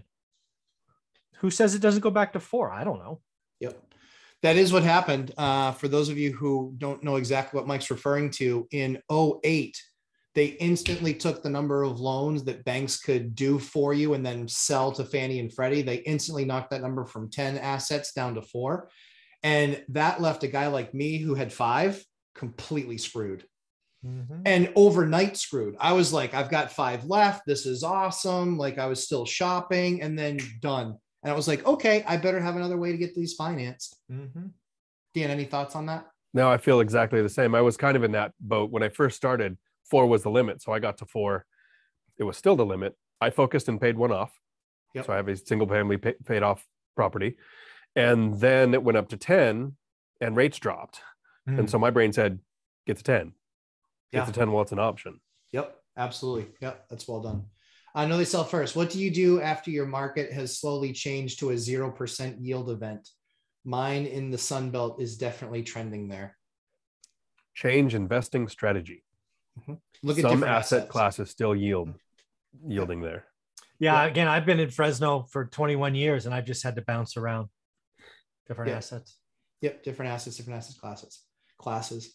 Beverly Ho, when you get an inspection report back and discover there's work to be done, Beverly, there will always be work to be done. Inspection reports are meant to scare you. They're meant to scare you. And to try and make sure that the inspector has zero liability. Right. That's what they're there for. So there will always be work needing to be done.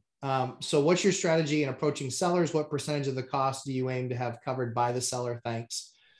So real quickly for me, I did this on a number of inspection reports in the last 60 days. Certain things were no brainers where I was like, yeah, you're gonna have to pay for that because anybody else on the list is gonna ask for that. Other stuff, if it's small, I don't bother. I look at the big stuff like a roof, if I know a roof is garbage or something along those lines. I also take into account what else is going on in the deal. One of those deals had 9 other investors offering on it. Guess how much I asked for? 0, because I wanted the deal. At the end of the day, I put a number forward knowing that I'm going to pay for all that stuff because I wanted the deal. Mike, I see you shaking your head. Yes. I think there's a lot in that. Again, I've been doing this a long time as you have. You got to remember where you are in the market. When it's a seller's market like it is today and there's no inventory, most of the time you're adding it to your make ready cost. It's in the spreadsheet for a reason. That said, anything that's health and safety, I will ask the seller. If the seller didn't disclose it, like for example, if the seller in the listing says, we know the roof is bad, I can't ask for that, right? I need to budget a new roof. But sometimes, for example, in that example, they did not say it was. They said the roof was fine. And then my report comes back and says it needs to be replaced. There's holes and it's 3 layers deep and it's got to go. We're going to have a conversation, right? That's a capital expense that your listing did not tell me about. But then again, if there's little things like subterranean termites, I can't tell you how many times I've seen that's a joke and a half in California. But if it's a buyer's market, and again, I've been doing this long enough where it is a buyer's market. I've taken my entire inspection report and said, hey, I guess I'm getting a $9,000 credit full boat, or I'm not buying yours. I'll buy somebody else's. I've been in both sides. Dion? So I look at it as your strongest negotiating tool. Agreed. I've seen some inspection reports that are written differently, but the companies that I've used, it generally starts with a picture and description of your property, and then red text saying, these are the things that really need to be taken care of. And then it breaks down top to bottom, inside out, and all that kind of stuff. I'll usually go to those red items and figure out the things that sound expensive. I made my offer knowing I'm probably going to be spending money to fix this place up. And unless it's something like all of the copper tubing has been stolen. Yeah. And you just didn't know that before you get there. Something weird one-off that I've never actually seen. I've seen that, by the way. Me too. Yep. I'll take that. And then I'll say, well, we've seen it on a campus for our truck driving school. That's why I kind of know that that's a thing. It was an outbuilding where we go up and we show a water heater, all the pipes, all the electric was gone. I mean, they cleaned it out, but not in residential. So I'll take all of that red text and some pictures and send it to the seller with a huge estimate, $20,000 or $30,000 that I think that this would take to repair. And there's probably $2,000 or $3,000 worth of work. Knowing that people meet in the middle. Almost every time so far, they've come back with right in the middle, 15,000 or 10,000 or whatever I've offered right in the middle. And I take that off the price. I don't do it as a credit. I just take it off the actual price, purchase price. Yep. So if they came back and said no, then I'm in Matt's position where I still have the ability to go, okay, asking price stays and we continue with the deal. Hasn't happened yet. So far, every time, and this is not just mine, this is deals I've done with other investors. They've come back and usually met right in the middle.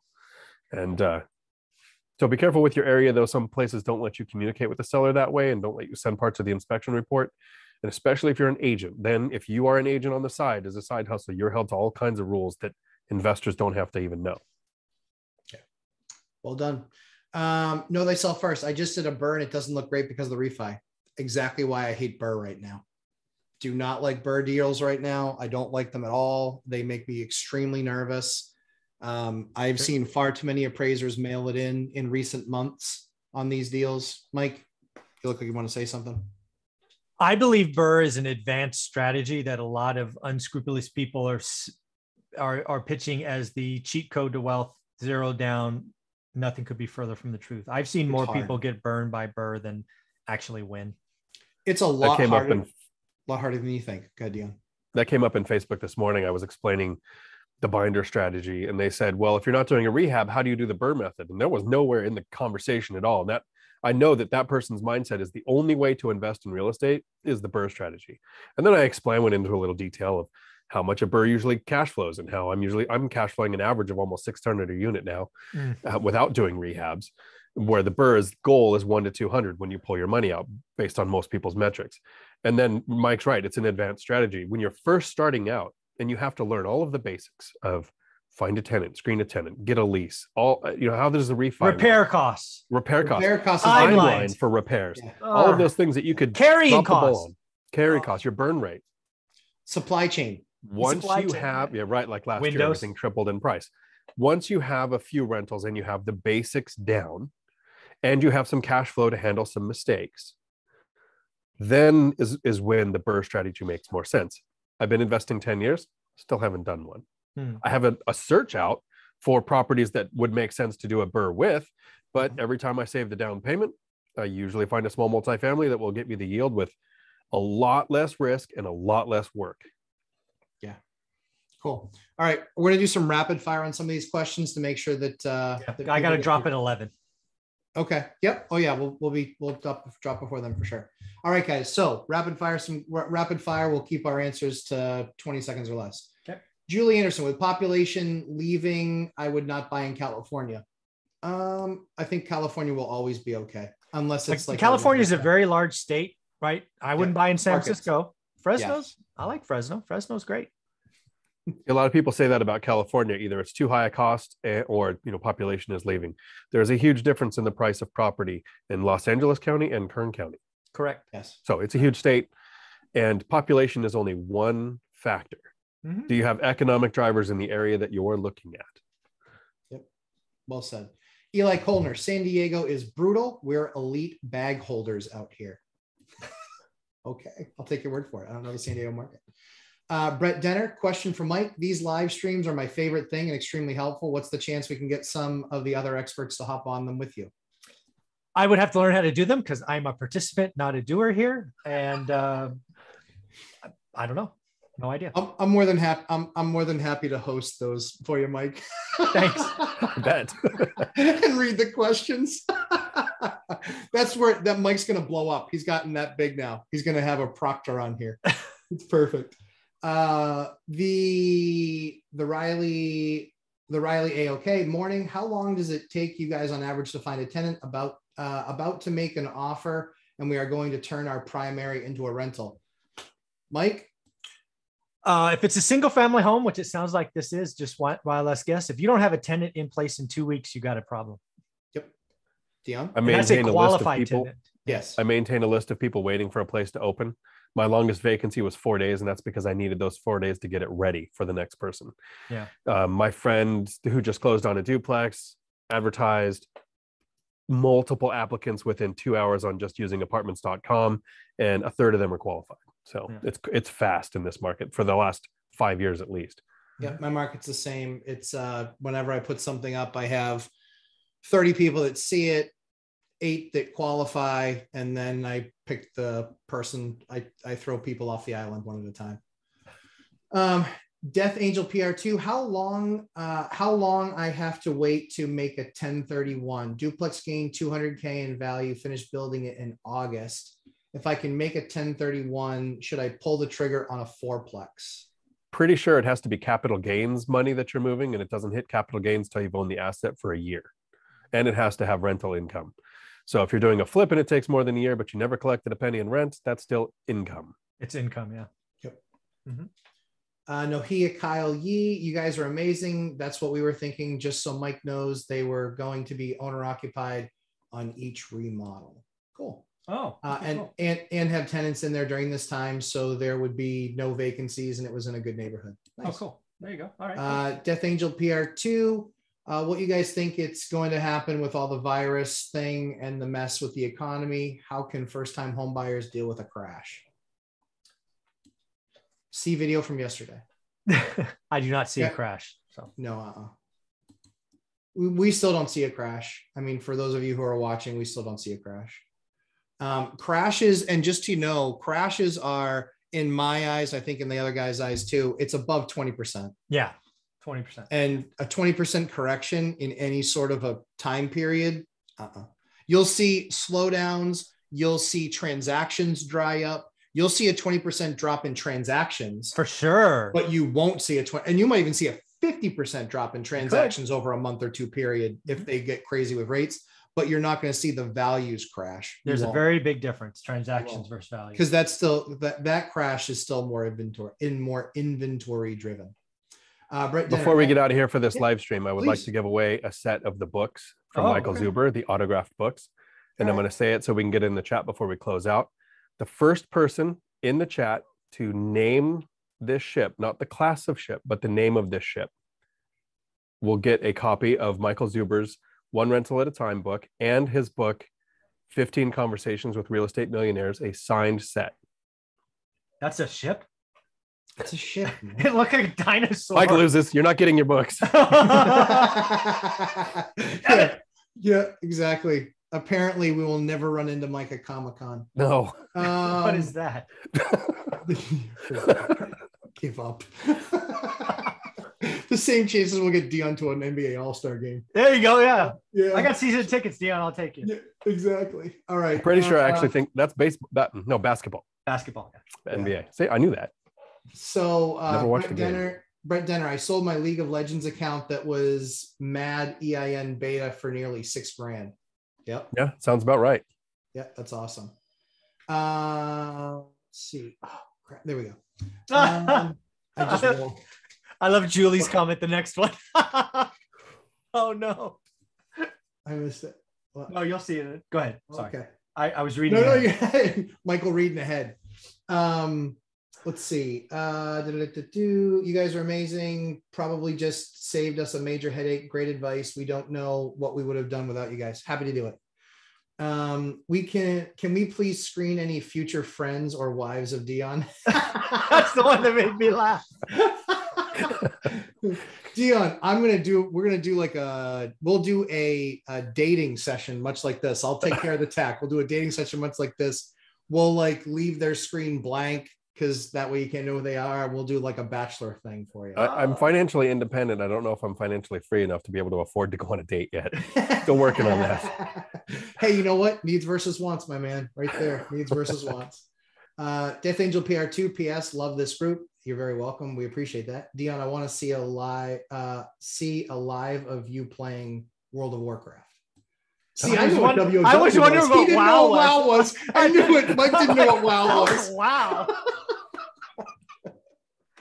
And the funny thing is, I'm not a gamer. I don't play any games, but I know what they are. I would have never gotten there. World of Warcraft. It was a side hustle for me, and it was how I taught my kids how to type, because it was a game that came out before you had voice chat. So to interact in the game, they had to type to people. So my kids were my employees because I sold the stuff that they got in the game. Wow. That they got to play a game. Yes. There we go. Chester Williams laughing at Julie Anderson. That was a good joke. Nohia Kyle Yee, Lumberjack, are you still on track for your course next year? Yes, I am. We've kind of outlined everything, kind of put everything together.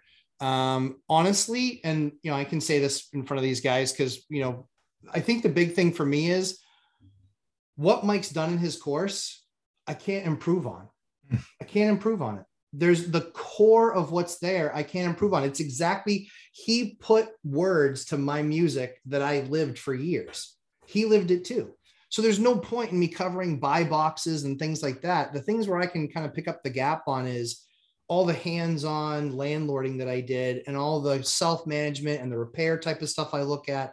That's where I think I can help people out the most, because I've done it all and now I hire it all out. And now I know when I go through a house, I have a punch list of making it lumberjackified. And so that's where we're going to try and help people. So certainly we'll have cheat code to wealth in there, but there's going to be a lot more to it on the self-management and actually on the repair side and then on the rehab side.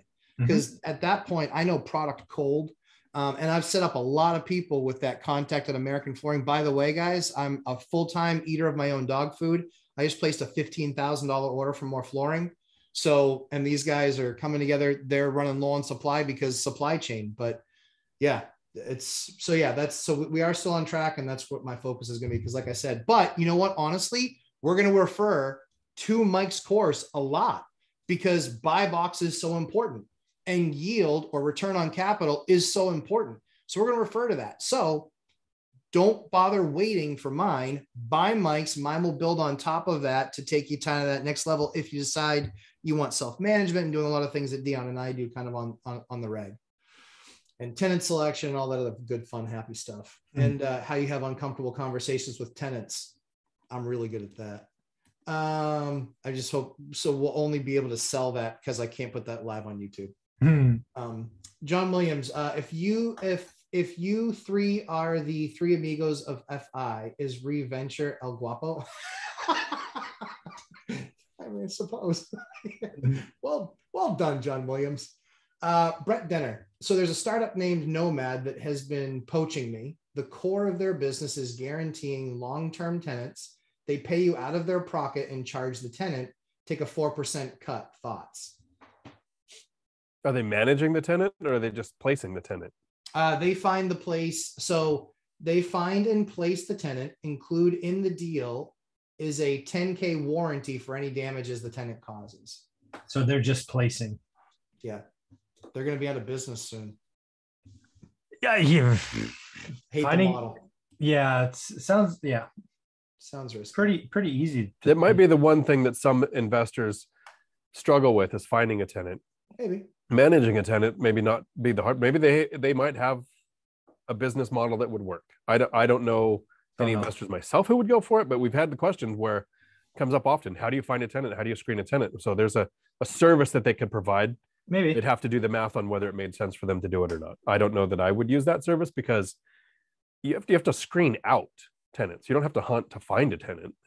Right. Honestly, the easiest thing you can do to get somewhere near market rents, call your housing authorities. They have lists of people, lists,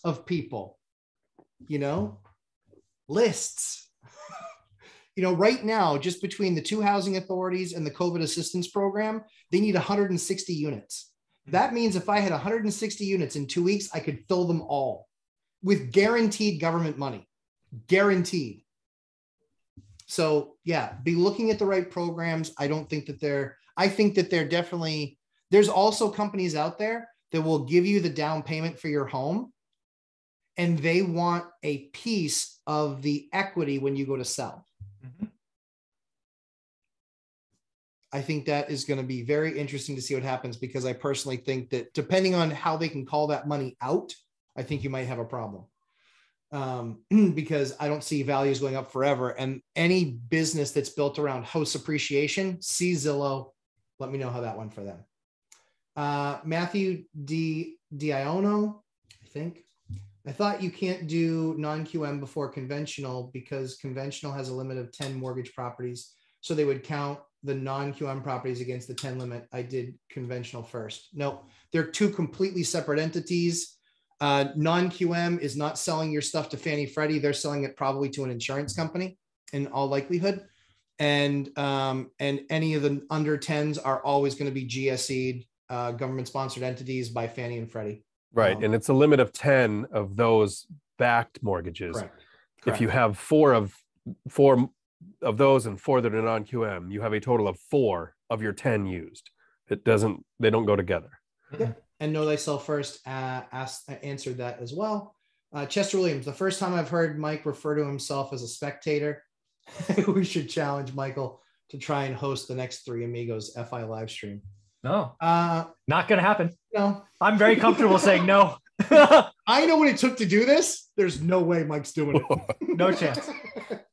It's below his pay grade. Yes, not interested. Let the 9th grade dropout take care of the tech. Unreal. It's awesome.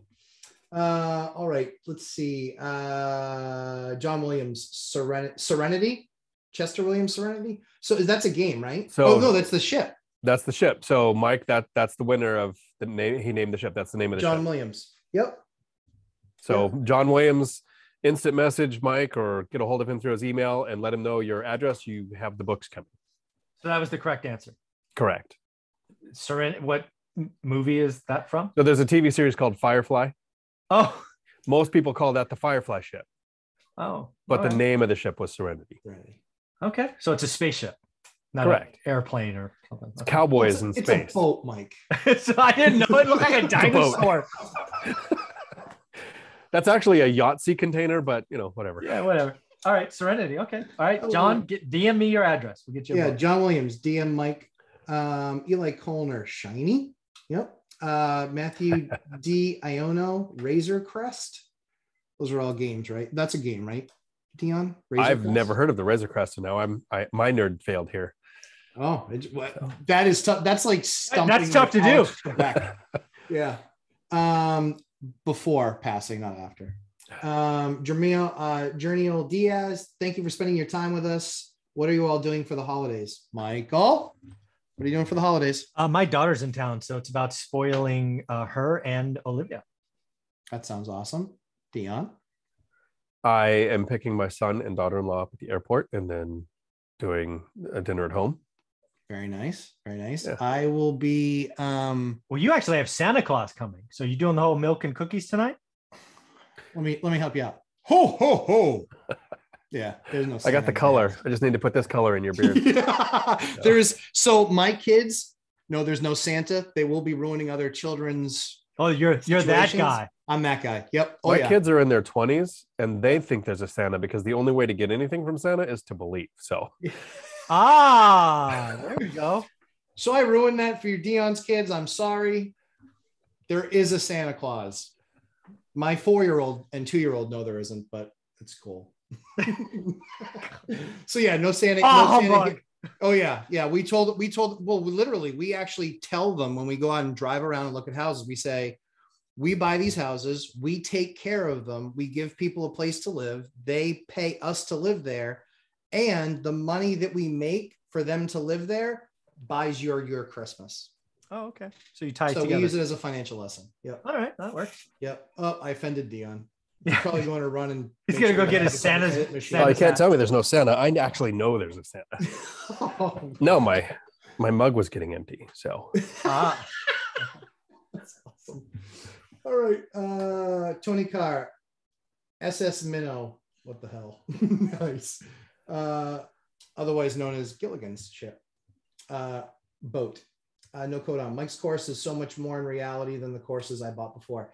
Yeah. So real quickly, Mike's One Rental at a Time, how to start one rental at a time. That course is absolutely fantastic. Dion's in it. I'm in it. Mike's ever diminishing role in it because he continues to add so much more content, but the concepts that are there, the core of what is there is enough to get you started one rental at a time. And then he's done an amazing job at bringing in amazing experts, yours truly and Dion. And then like 18 others, 16 others. Yeah, with more coming. I have big old list coming in January. I already have content stacking up. I want to release it in January. Stacking content. So it's the course is worth its weight in gold. Buy it now before it goes up. It's $299 now. I imagine it's going to $9,995 after the first. Yeah, just up. Yeah. So, but well worth it. Don, thanks so much for the feedback. Take Mike to Comic-Con and have him meet up in San Diego in early July. Nice. And John Williams, the class of ship is Firefly. Yep, nailed that too. Chester Williams, congrats that John Williams got an early Christmas gift. Yes, he did. Great book. if Olivia saw what Comic-Con is, she would not let Mike go. Probably. Yeah. I think I've heard of Comic-Con. I think my daughter went to Comic-Con once when she was Really? Oh, then we're not going to tell you what Comic-Con is if your daughter went. Yeah, I think she did. I have to ask her. I know she talked about it. I don't know if she actually went though. Is she into the same way as like the gaming and the No, comic but books or the some of her friends were, as I recall. This is like 20 years ago, right? She's in her 30s. So but, Yeah. Okay. Mike, what are you saying? You're in your 30s, you can't go to Comic-Con? No, I'm saying it's been 20 years since she said Comic-Con. So I'm trying to Gotcha. remember what she was doing back then. Sailor Moon, I think. Was that a thing? Or is that a thing? That was a thing. So that's what I remember. Because she had well, I remember she dressed it for Halloween one time. And I remember because I had to search for something. I had no idea what it was. Yeah, that was not fun for me. Yeah. That's good dadding right there. Oh, of course. Good You gotta dadding. yeah. Good Sailor dadding. Moon. I don't have any idea where that came from. That just popped in my head. That's awesome. Let's see. The goal of Chester Williams, the goal of 2022 for everyone, positive return on investment. Agreed. Do great deals, people. Mhm. Do great deals and get the, and if you're on the bench, take the splinters out of your ass and do something. Mhm. Ho, ho, ho. Adam Calhoun, congratulations. John Scott Coleman. Will the 2022 midterm elections be decided on definitive proof of whether or not Santa Claus is real? I think those 2022 midterm elections are going to be brutal for one side. I think that there's going to be a lot of people getting up and walking out there and making sure to make their feelings known on exactly how difficult things have been and how Washington's seemingly been tone deaf. That's just my feeling. Anthony Russell, I'm in Atlanta market and finding rehab deals on MLS. Why are so many people biased against listed deals? Love your content, fellas. I think it's because a lot of people feel like they have to get like the super special squirrel, secret squirrel approach.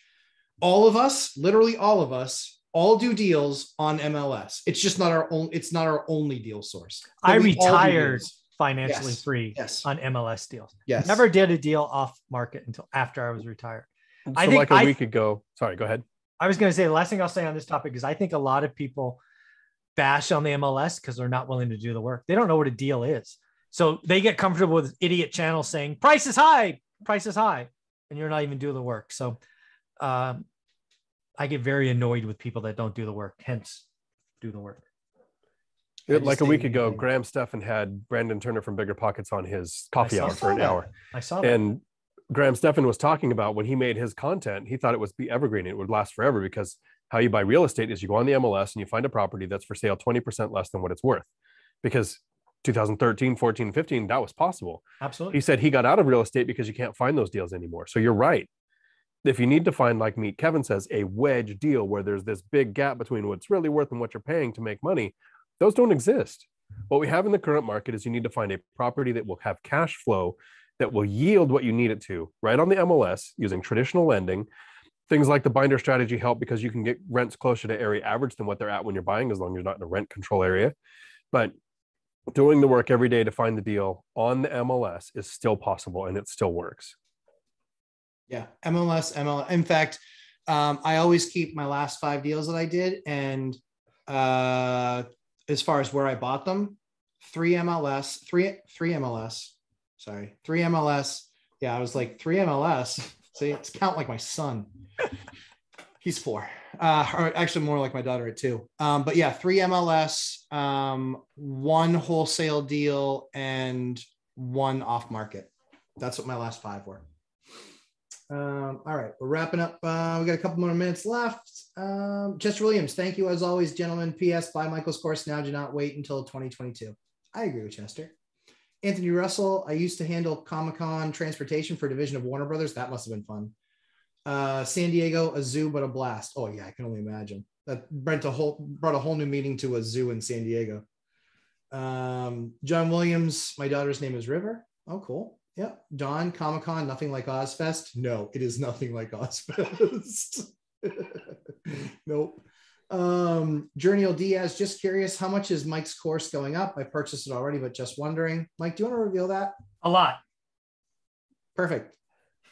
For those of you trying to quantify a lot, figure it out. I have no idea what a lot is. It's subjective.